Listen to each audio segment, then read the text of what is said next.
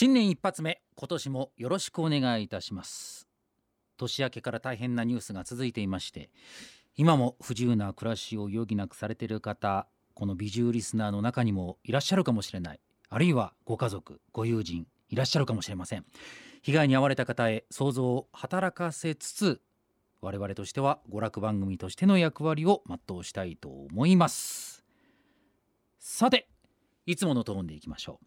年末年始興行ラッシュ、いろいろありましたね。誰が主役でしょうか。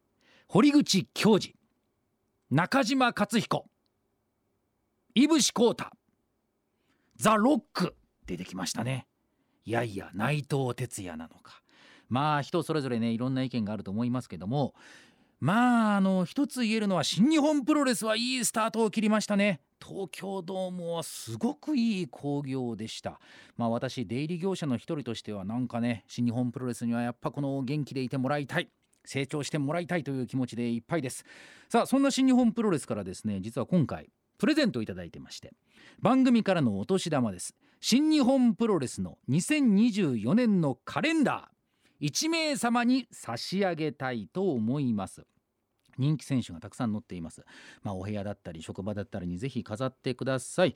ご希望の方はもう今すぐメールで送ってください。メールのアドレスは nwa@jorf.co.jp nwa@jorf.co.jp まで必ず懸命にプレゼント希望と書いて、そして連絡先も忘れないように書いてお送りください。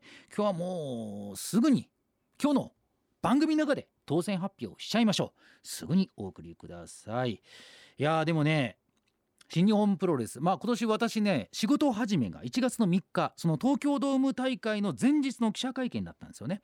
で、1月4日、この当日はですね、ここ3年は講談師の神田伯山さんと一緒に、その副音声という形でリングサイドに座って、実況とのお仕事があったわけなんですけども、今年はね、特に依頼がなかったんです。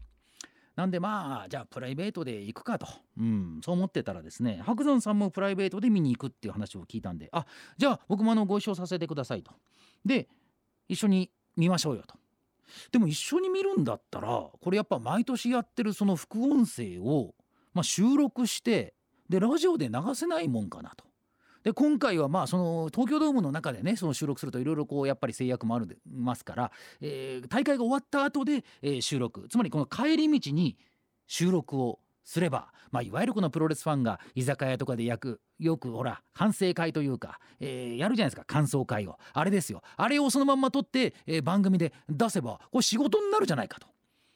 なんで企画したところ、うまく話がトントン進んで、今回はその感想会をオンエアするという運びになりました。なんでね、やっぱ仕事っていうのは自分のそのアイディアと、それからやっぱこの行動力っていうのすごく大事だし、2024年はもうどんどんやっぱね、自分でこの仕事を作っていきたいなと。プライベートをどんどんこの仕事に結びつける作業をやりたいなというのが今年の目標ですね。ぜひ美獣リスナーにはついてきていただきたいもんです。去年もいろいろやりましたけど、頼まれないことを自分から発信して、そして提案していきたいと思いますので、ついてきてください。さあ、そんな感じで今夜も実況中継ラジオ日本麻布台スタジオから参りましょう。大人気真中のハーニー&レイス。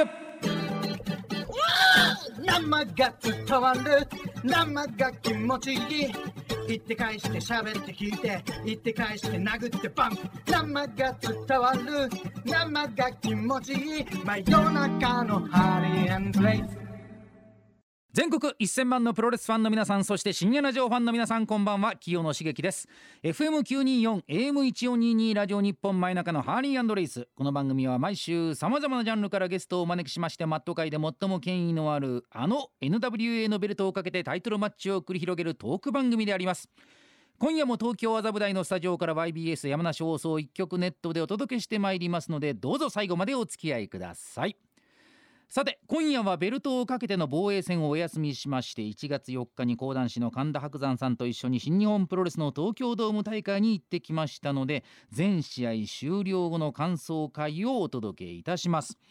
伯山さんと私はですね、冒頭でお話をしましたが、ここ3年ほど東京ドームのリングサイドに座っての副音声がごく一部で好評でしたが、今年はありませんでした。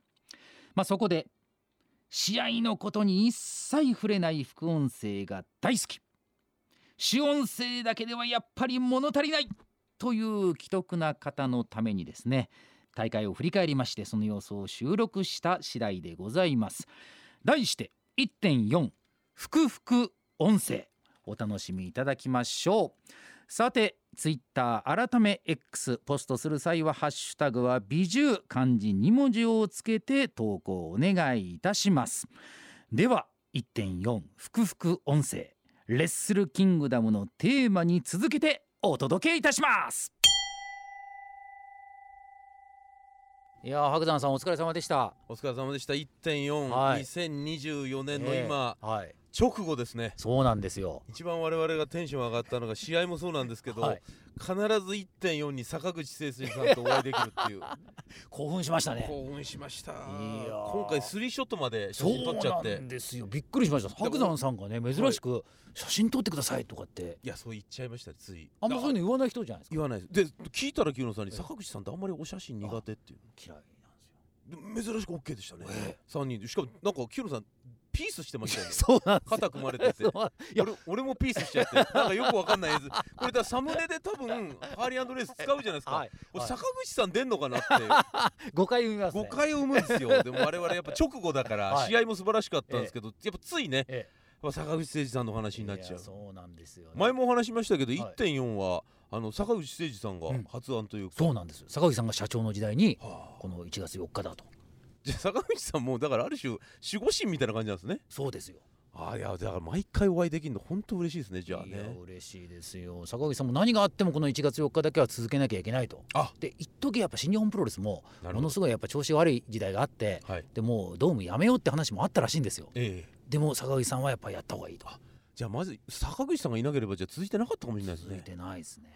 で僕はね今日3時半から第0試合から行きましたけど、清野さんはですね5時からの社長出勤テレビ朝日がですね招待券を用意していただきまして、そうなんですよ。でしたらあれ、なんかお金のこと言うのやらしいですけど、正月早々ね、なんか20万なんですか、リングサイド最前列は。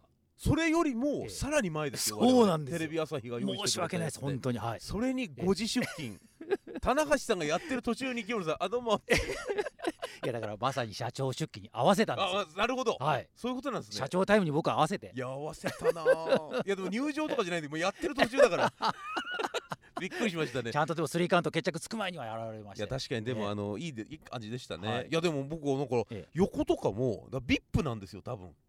外国の方でしたけど、誰だかよく分かんない。分かんなかった。いや周りどなただったんでしょうねあれね。分かんない。で僕正直20万以上の席なわけじゃないですか、やらしい話。でいつも僕は招待券もらうとそれ以上の額のお土産を持っていくんですよ。例えば1万円の席だったらもう1万5千円ぐらいの何かお土産を持っていくんですけど、今回僕手ぶらで行っちゃって清野さんどうでした？いや僕もすいません手ぶらで申し訳ない。手ぶらで遅れてくるというなかなか新しいパターンですいません。そうでもその代わりテレ朝のなんちゃらさんっていう人がせんべいを買ったらしいんですよ。で白山さんもじゃあせんべいを買ったってことでいいですよっていうえらい高いせんべいになっててで横の VIP は違うなんか女性の方なんですけど、なんかクロワッサンのなんかすごい高級なやつ買ったみたいで、前のテレ朝のアナウンサーが「すいませんなんかクロワッサンのすごい美味しいのいただいちゃって」ってなんか俺に当てつけのように俺が持ってってないから喋ってらっしゃって、そんな意識ないんですよ。いい人だから。超気まずいですね。じゃあ超気まずいですよ。もうなんなら俺もクロワッサン食いたかったんですもん。だから俺ね遅れてきた時に白山さんがずいぶんねちっちゃく見えたんですよ。そういうことだった。手土産なしのないからビップ席なんで、そう気配を消そうとしてたんですね。だって清野さんあれもう真ん前ですよリング、リングサイドっていうけど本当にサイドじゃないですか。いやもう本当手を伸ばせば届きそうなぐらいのね。びっくりしちゃって、でなんかさっき清野さんに聞いたら、しかし新日本プロレスもリング席を上げたっていうサイド席の値段を。今年からねだいたい今まで3万もしくはまあ言っても5万ですね。だったと。今回に5万だったのが一気に20万になった。そうなんですよ。4倍。なんか理由があるんですか？いやだからやっぱりこれははっきりしたことは僕も聞いてないですけど、やっぱりコロナ禍の影響とかもあって、やっぱりこのスペシャル感を出そうと。でもいいことですよね。そうですね。ボクシングとか格闘技だとリングサイドってもっと高いイメージありますもんね。でもね10万ぐらいだったと思うんですよ。そうですか。はい、やっぱりね一昨年の武選手と那須川天心選手が東京ドームでやった時に、あの時一気に跳ね上がりましたね。あの時のリングサイド席っていくらぐらいですか？300万です。300万ですよ。20万が安く感じますね。そうなんですよ。相対的に。そうなんですよ。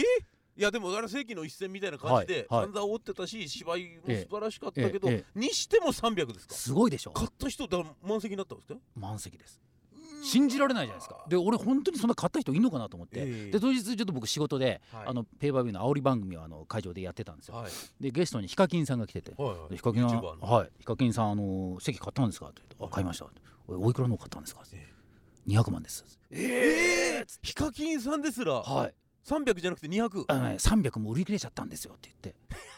そんな刻んでるんですか？300か200とか。300の次は200だったんです。うわーすげえ。で1階の後ろの方でも10万でしたからね。すごいですね。いやすごい。あれでやっぱちょっと業界変わったっていうか。新日本もやっぱ舐められちゃいけないと。だ武藤さんの引退試合も確かね結構な額したはず。そうでしたね。でもそれは引退試合だし、ちょっとご祝儀相場みたいなのあるじゃないですか。でも今回の 1.5 そうか。じゃあそう考えると20万で決してあれだけの試合内容だったら高くはない。まあそうでしょうね。世紀の一戦、ある意味世紀の一戦じゃないですか。いやそうですね。 1.4 は常に歴史ですもんね。そうっすか。いやいいんですかこんな新年早々金の話で。金が試合内容にさして触れず、坂口誠二さんにしか触れず。いやでもお金はこれはちょっと大事ですよね。大事ですね。だってそれ新日本の選手のもとにまた行ったら新日本の選手も潤いますし、大事なことですよね。そういうのは。あとやっぱそのステータスっていうか、オペラじゃないですけど歌舞伎もそうじゃないですか。やっぱその特等席があるっていうのが、その値を上げることでなんかこう業界のステータスが上がるっていうところは実際あると思うんですよね。いや確かにそうかもしれない。だって僕今自分が3800円でやってるの恥ずかしくなりましたね。それを4000円に上げる交渉をしだしてるっていうなんてちっちゃい世界。3800から4000円っていう。でも大衆演芸って比較的そんなに上げちゃいけないというか、なんか美学があるんですよ。あんまこう安いのがかっこいいみたいな。だから歌丸師匠、笑点でおなじみの独演会とか一人でやるの3500円とかでしたよ。歌丸師匠で歌丸師匠が。で男子師匠は5000円でやってたのを自分の中のプライドにしてて、俺は他の落語家と違う5000円でやってる、それでも客は来るっていうそのステータスにしてましたけど、基本は安いっていうのがなんかかっこいいみたいな業界はありますね、風潮は。だからそれだけの方がその価格でやってるってことはもう上げられないですよね。そうなんですよ。でもそろそろ後輩とかからなんとなく、いやもう上げてくんないと、ちょっとなんか自分たちも上げづらいじゃんみたいな、もうちっちゃい世界ですよ。であいつらは多分後輩とか1500円でやってたりとか2000円でやってんのを、いつまでも白山さんがそんな3800円とかでやられるともう嫌なんで、もうちょっと4000円台とかに上げてくださいみたいな、そういうような世界、もうちっちゃい世界ですよ。だからその20万300万の話聞いた後だとまあちっちゃい。確かにね。でも清野さんはご自身でトークライブやってんじゃないですか。いやだからね、この間価格付け悩んだんですよ。で悩んで、いや白山さんとかも3800円3900円とかでやってるね。下げてますね僕が。いやダンピングを。いや俺なんてそんなつけられないよと思って。いやとんでもないですよ。いや無理。でも古舘さんが清野さんが尊敬する古舘さんのトーキングブルースかなんか、あれいくらでしたっけ？あれがね確か7,000-8,000円8,000円ぐらいですかね。8,000円ぐらいです。僕だから招待券で行かしていただいたんで、もう古舘さんって水飲まないじゃないですか。にもかかわらず俺8,000円以上のモナカを買って。やっぱりそうやっぱだから申し訳ないからってことで、で古舘さん8,000円としたら清野さんはその背中を追ってるわけですから。いくらなんですか？いやでもね俺さすがにねそんな俺はそうは言っても、古舘さんは有名司会者ですけど、俺はやっぱ名前もないし、これはもう3,000円でいいだろうと。3,000円で行ったんですよこの間。そうですか。で行ったら当日ですよ。そのライブハウスの会場のマスターが、支配人の方が「清野さん3,000円は安すぎますよ」つって、うちで出てる出演者のこれ一番下のラインですって言われて。下のラインなんですか？アマチュアバンド、まだそのプロデビューもしてないアマチュアバンドが出るのがだいたい入場料3,000円ですと。俺それに800円足しただけでやってる。講談会の風雲児とかキャッチコピーつけてアマチュアバンドプラス800円でご提供してたんですね。この会場の基準だとね、もはやだから何が上限で何がもう下限なのか分かんないですけど、で本当ですかと、そんな早く言ってくださいよって、もう当日、今日俺会場入ってそれ聞いたんですよ、はい、当日ですよ、はい、いやもうすいません、もうちょっと早く言えばよかったですね。当日あげらんないですか、ね、あげらんないですから、1000円あげてもらいますってなんないですか、ね、すいません、僕も言えばよかったですねなんてこと言われて、だいたい皆さんどれぐらいでやってんですかって聞いたんですよ、はい、昨日出演した方は8000円ですって言われて、8000円 ?8000 円です。古舘一郎クラスなんですか？いやで誰ですかって聞いたら、韓国のアイドルの方8000円です。そういや相場わかんないっすね。わかんないでしょ。でキヨさんどうするんですか？いやで僕も聞いたのどうすればいいですかと、でもやっぱ僕だとそんな人来ないですよ、そんなあげたらって言ったら、いやたとえ人が減っても単価を上げた方が利益は出ますって。なんてやらしい話してなんてやらしい話を電波に乗せてんですか？どんぐらい上げるんですか？いやでその支配人の方が言うには、3000円と4000円はそんな変わらないですと。お客さんの気持ち的にはもう次から4000円、いや5000円取ってもいいかもしれないですね。でそれで人数減っても利益出ますからっていうふうに言われました。利益が出るじゃあもう清野さんどうするんですか、次回から。確かにでも5はちょっと厳しいかもしれないですけど、4000円にはしてもいい。じりじり上げてくる。じりじり上げる白山さんはどうするんですか？いやだから僕は、そろそろ3800円だったの4000円に上げる今交渉に入って、向こうの主催者が OK 出てるんで、ただ僕の場合師匠がいるんで、師匠がいくらでやってるのか今わからないんですけど、そんなに師匠もそこは安い美学あると思うんで、なんか師匠より高い値段で嫌だなとかってちょっとこっちは複雑なそういう模様はありますよ。師匠がいらっしゃるからね、それより上ってわけにいかないですよね。だからちょっと逆に言えば他の人とやるときは、この前やった白石佳代子さん、女優の方とか、あと文楽の方とか、清本の方とか、常盤の方、複数でやったときは1万円取りましたね。それ結構業界的には破格っていうかもうすごい値段ですよね。いやでもやっぱりその歌舞伎とかそっちの人ってやっぱお値段高いので、白石さんもすごい方だから、あんま安くすると要するにブランドを傷つけてしまうってことで上げざるを得ないみたいな感じでしたけど、良質なお客さん来ました。やっぱだからね、僕ね一番今までやってよかったなって思うところは、オペラとコラボした時なんですよ。本当にね物音一つ立てないですよ、オペラのお客さん。ちっちゃい音を大事にしてるから、でやっぱお値段も高いので、本当にその呼吸、自分の呼吸とか横の人の呼吸みたいな音を大事にするぐらいに、やっぱその理解がある、だから富裕層はいいんですよ、清野さん。なるほどね。貧乏人ほどね、嫌な客はいない一番嫌な客は無料の客なんですから。なるほど。無料の客はね本当にねもう何にもないですよ。何やってもいいって思ってる節もあるかもしれないですね。そうなんです。だからやっぱお金はもらうとそれだけ、払った分だけなんか得をして頑張って聞こうと思うんですけど、無料は無料なので、もう携帯鳴りまくりですし、横のおっさんとおばちゃん喋りまくりですし、そういう劣悪な環境なんですよ。リテラシーがね。リテラシーがない。だから無料が一番やっちゃいけない。そうなんです。だからそういう意味で言うと新日本プロレスがですね、今後海外とかにどんどん打って出るにあたって、国内の値段を上げていくっていうのもこれまんざら悪いことじゃないっていう。だってね実際この最前列の20万の席がまず最初に売り切れたらしいんですよ。そういうことなんですね。それやっぱみんなのステータスとかいろいろあるんでしょう。そうで、あと海外の富裕層の方、やっぱりまず20万の席を買っていかれた。確かにな。だからその高い席から売れていくってすごくいいことですよね。いや確かにそうですよね。清野さんちょっと頑張って、来年のイベント8000でやりますね。いや富裕層来ますよ。8000で富裕層来ます？富裕層来るんじゃないですか。来るかな。いや俺来ると思うな。でもそのやっぱトークも富裕層に合わせた富裕層トークでいくしかない。スケールのでかい話を、もうなんならプロレスの話してないかもしれないです富裕層に合わせすぎて。それもはやセミナーじゃないですか。いやでも本当に、でも今回ちょっと新日本のだからそんだけお客さんも多かったですね。いやすごかった。なんか2階席3階席とかも結構売れてましたね。いやもう全然去年より売れてるとは聞いてたんですけど、ここまで入ってるとは思わなかった。そうですか。かなり盛り返してきたなって。でメインの真田選手と内藤選手の試合も一番盛り上がって、完璧でしたね、興行として。やっぱりトントンいって、で清野さんも多分招待で来てんにもかかわらず、清野さんが新日本プロレスの試合が終わるたびの感想が短くていいねっていういやその短くていいっていうそれリズムがいいってことですね。リズムがいいってことです。テンポがいいっていう。12分いいですねっていうすごい。もうこんな長年見てる人が、でもこの新日本今回 1.4 もうすごいテンポ良かったっていう。いやテンポ良かった。このテンポ感はねちょっと他の団体には真似できないんじゃないかなと。確かに僕も3時半ぐらいに入って第0試合から見てたんですけど、終わったら何時ぐらいでしたっけ？9時前だったと思いますね。でそんだけの時間を飽きなかったですね。でしょ。11試合でしょ、第0含めて、これはね相当ハイテンポ。そうなんですよ。だからパンフレット売ってるんですけど、そのなんか途中から多分パンフ間に合わなかったんでしょうね。ほとんど試合なんか3、4試合載ってないんですよねパンフレットに。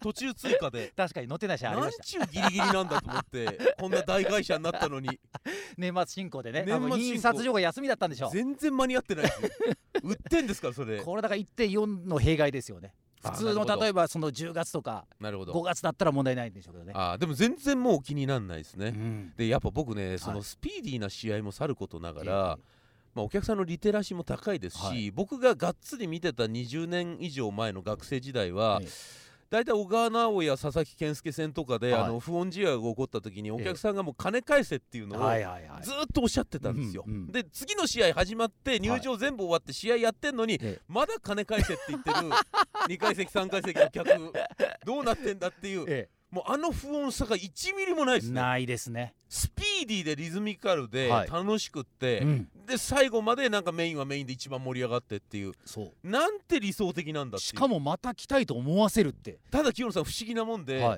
もう一回不穏試合も見たくなるっていう。見たい。だね、正直今日、試合素晴らしかったですよ、メインを筆頭に、素晴らしかったですけど、僕の心に結構残ってるのは、岡田選手の入場で、一瞬入場テーマが止まったじゃないですか。嫌なとこ見てますね。いやあの時やっぱちょっとねドキドキして、これだと、このアクシデントこそ新日本。そうこれだよ新日本はと思いましたね。入場曲がただ消えただけの、もうものすごい後ろの裏方のスタッフヒヤヒヤしてるのを楽しいと。楽しかったっていうか、興奮しましたね。岡田さんも、やっぱビート踊りしなかったです。しなかった。あとなんかちょっと変な演出っていうか、なんか面白い演出で、そのなんかガウンかなんかをこう下から上に取っていくみたいなとこだから、音が消える演出なの、と思って、そういう演出なんですかね清野さんって横にいる清野さんに振ったら、いや今曲がまた再び鳴り始めましたけど一番最初からですからこれアクシデントですねすっごい嬉しそうに。もうアクシデントマニアというか、アクシデント好きだなと思って。俺にとっての不穏試合ですよ。なるほど。これだと、いつ何がどうなるか分かんないって一寸先はハプニング、これが猪木イズムだと思って。猪木さんの残りが入場曲がかからないとこに感じたっていう。そう、まだアントニオ猪木を探してるってアントニオ猪木の香りをそこに感じたんですね。そうか。でも確かにワクワクしましたね。しましたよ。これどうすんだよ。多分一瞬岡田選手も考えたと思うんですよ。あれ実何秒ぐらいでした？ 10 秒以上。10秒以上はありましたね。いや俺だから裏方のスタッフが後でどんだけ怒られるのかとか、俺はやっぱりそういうサラリーマンたちのことを考えてましたよ。そこは僕だからプロレスファン目線というか、あの時の気持ちに戻りましたよね。その佐々木健介小川直也さんそう不穏試合やっぱこれだよなっていう。でもクリーンな新日本の中でそういうのがあって新鮮でしたね。新鮮。そしてそこに動じない岡田選手、そうです。もう素晴らしかったですね。いやかっこよかった。いやだから総じて今日良かったですね。だから第0試合でも飯塚選手がね5年ぶりですか戻ってきたっていうので、もうあれも脇に湧いて、でなんかやっぱね新日本の層が厚すぎて、第0試合がもう太一さんとか石井智弘さんとか、もうとんでもないもうメイン張れる人たちがチャンピオンクラスですよ。どういうことになってんですかっていう。いやだとてつもないこの選手層、もう贅沢ですよね。贅沢です。だもう高級霜降り牛が前菜で出てくるみたいな感じですよね。でそれでいてみんなチームプレーじゃないですか、リズミカルに、最後メインにやっぱ大トリを任せるっていう、トントンしてる感じで、いやなんか文句のつけようのない感じでしたね。いや正月からフルコースをね堪能させていただいた。清野さんは満足してないんだよな。いやしてますよ。どっかでね、どっかでやっぱりね猪木さんを探してる何なんですかねこのずーっと探してる探し続けるアントニオ猪木、今日はスペシャルゲストに来ていただいてますって言うと大体猪木だろっていうあれ考えたら贅沢な時間でしたね。贅沢でしたね。猪木だろっていう猪木さんがもう最高じゃないですか、でもそれがどうせスペシャルゲスト猪木さんだろっていう分かってんですよお客さん分かってるけど、やっぱ曲鳴っちゃうとみんな盛り上がるっていう最後猪木ってなるんですよ。いやー楽しい時間でした。贅沢な時間でしたね。だからアントニオ猪木を探しに来たら最後出口で坂口誠二に会うっていうね。確かに美しいですよこの流れ。美しい流れもうデザートとして最高ですよ、ね、あれがメインだったんですね。そうですねスリーショットの記念写真までついて、はい、フルコース招待券0円でもう何のお土産も持たずに坂口選手と最後もうダブルピースで終わるっていう贅沢な時間でしたね。贅沢でした本当、生が伝わる生が気持ちいい真夜中のハリー&レース君な One more time 真夜中のハリー&レース One more time 夢な真夜中のハリー&レース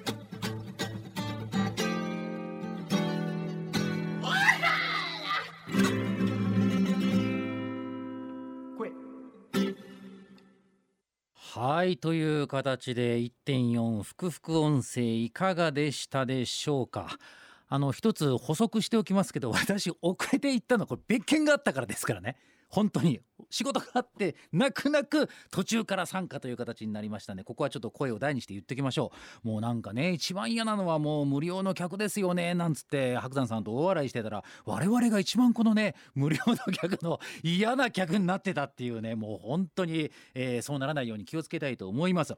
まあでもね本当帰りにね坂口誠二さんとたまたまお会いできてよかったですよ。いや当日ねいらっしゃるかなと思っていつも三塁側ベンチで坂口さんご覧になってるんですけど、多分ね今ちょっと腰の状態が悪いんで別のお部屋でご覧になってたと思うんですよ。で今年はちょっと会えないかななんて思ってたら出口でばったりですからね。なんかほらお正月ね初夢一富士二鷹三なすびとか言うじゃないですか。いいですね幸先鷹じゃないけどわし。いやもうほんとご利益ありそうな感じがいたします。坂口さん本当テレビたくさんご覧になってまして、年末のね新日本プロレスアワードとかねもう CS の番組なんかもよくご覧になってましたし、明日よ BS で生中継あるよなっつって、もうそんな僕が知らないそうなんですかとか言いながら僕が知らないような話もね、しっかりなんか編成のことまでよくご存知でありました。さてですね今日は冒頭で新日本プロレスからのお年玉番組からのお年玉新日本プロレスカレンダーのプレゼント、当選者を発表したいと思います。これはですね福井県敦賀市にお住まいの方、震災大丈夫でしたでしょうか。りんご太郎さん当選とさせていただきます。おめでとうございます。郵便事情大丈夫でしょうかね。ちょっとその辺あたりを確認した上で、発送したいと思います。ちょっとまだね余震なんかもあるかもしれませんけど、このカレンダーをですね部屋に貼っていただいてまたこう元気を出してもらいたいななんてことを思っております。さて来週のゲストを発表しましょう。来週はですねプロレスリングノアから佐々木うるか選手登場です。つい最近ねデビューしたばかりの新人選手です。いろんな話が聞けそうですのでご期待ください。以上お相手は清野茂樹でした。ごきげんよう、また来週、さよなら。